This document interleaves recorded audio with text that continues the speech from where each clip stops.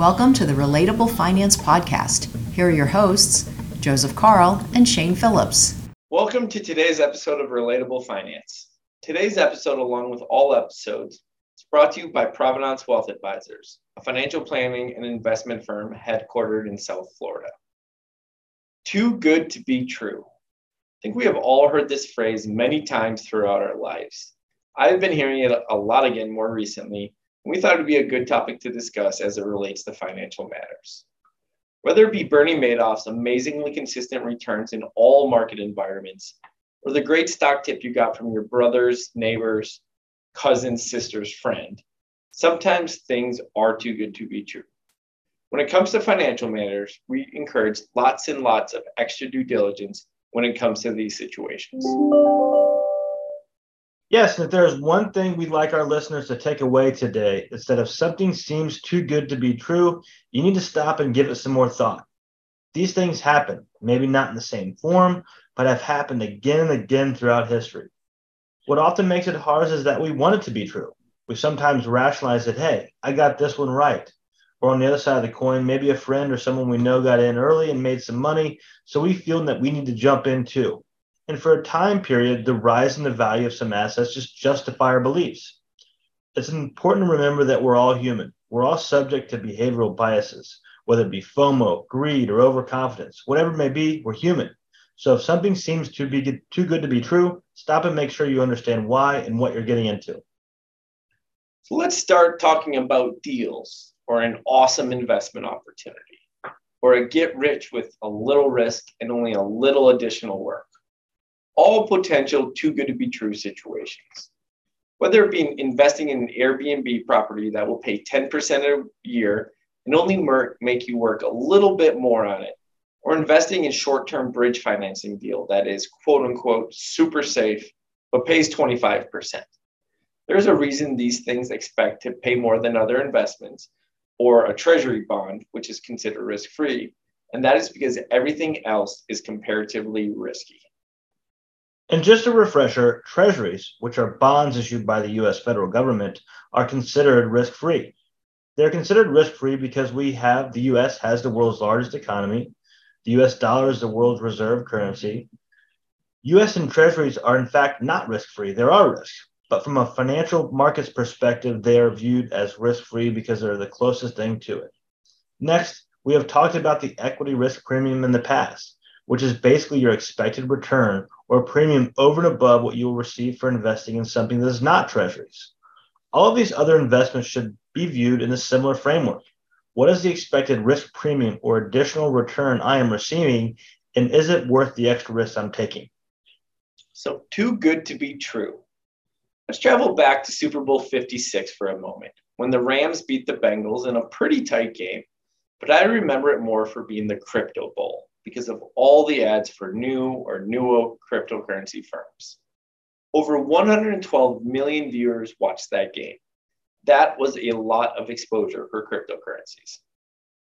Shane, don't remind me. I'm a Bengals fan, and I'm still not sure how the Bengals made it to the Super Bowl.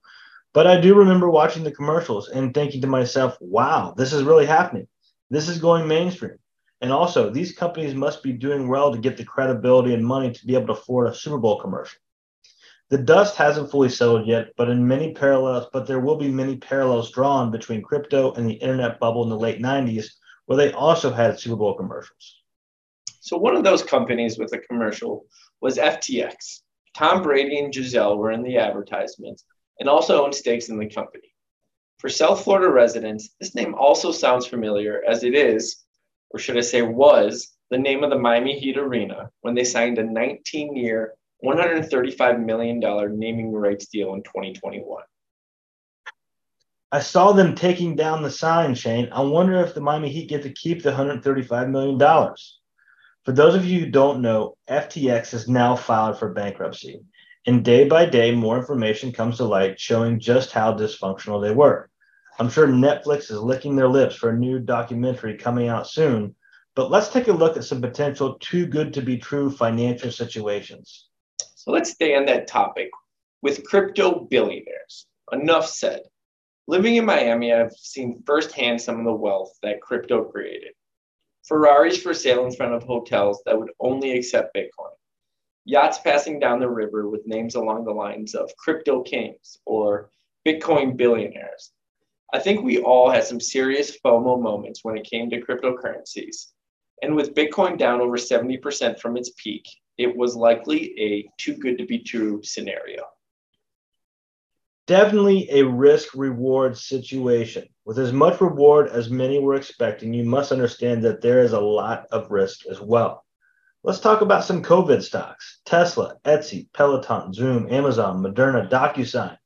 These stocks are down year to date in the middle of November between 40 and 70%. Many others are too. After the initial fall in 2020, stocks made a very quick and strong recovery with the Fed's very accommodative monetary policy and lowering interest rates. This increase, especially in some of these COVID stocks, made new market day traders and investors very excited about the market. In a lot of cases, they felt like they couldn't lose money. And I knew a handful of people who quit their jobs to day trade and others who became option traders. And I hope they all made good money. But not all years are 2020. It is hard to make money in a flat investment year, and even harder in a year like 2022, where outside of cash or short in the market, basically everything else has lost money. It may have made some of those COVID stock returns a little too good to be true.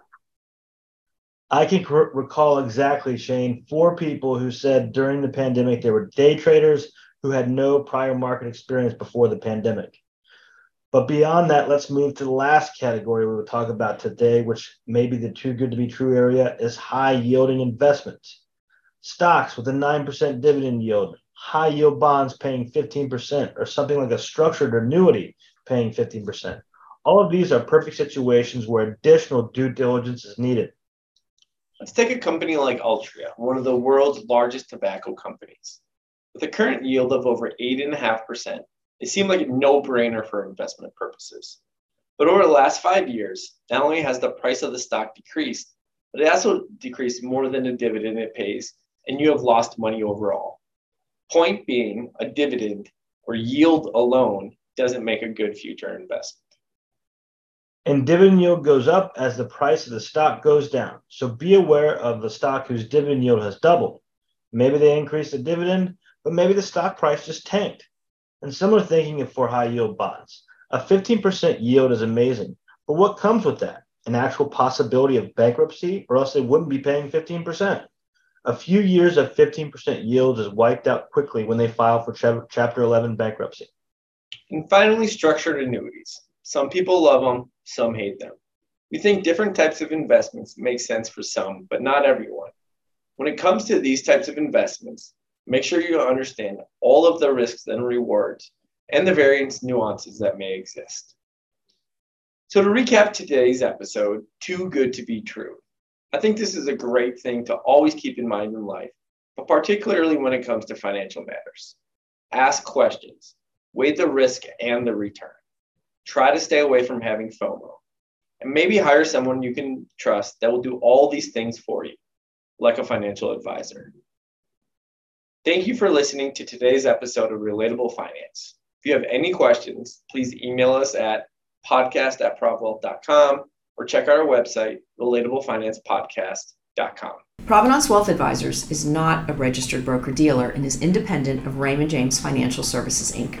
Securities are offered through Raymond James Financial Services, Inc., member FINRA SIPC. Investment advisory services are offered through Provenance Wealth Advisors and Raymond James Financial Services Advisors, Inc. Any opinions are those of Relatable Finance Podcast and PWA, and not necessarily those of Raymond James. The information contained in this report does not purport to be a complete description of the securities, markets, or developments referred to in this material.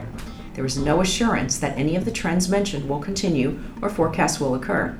The information has been obtained from sources considered to be reliable, but Raymond James does not guarantee that the foregoing material is accurate or complete.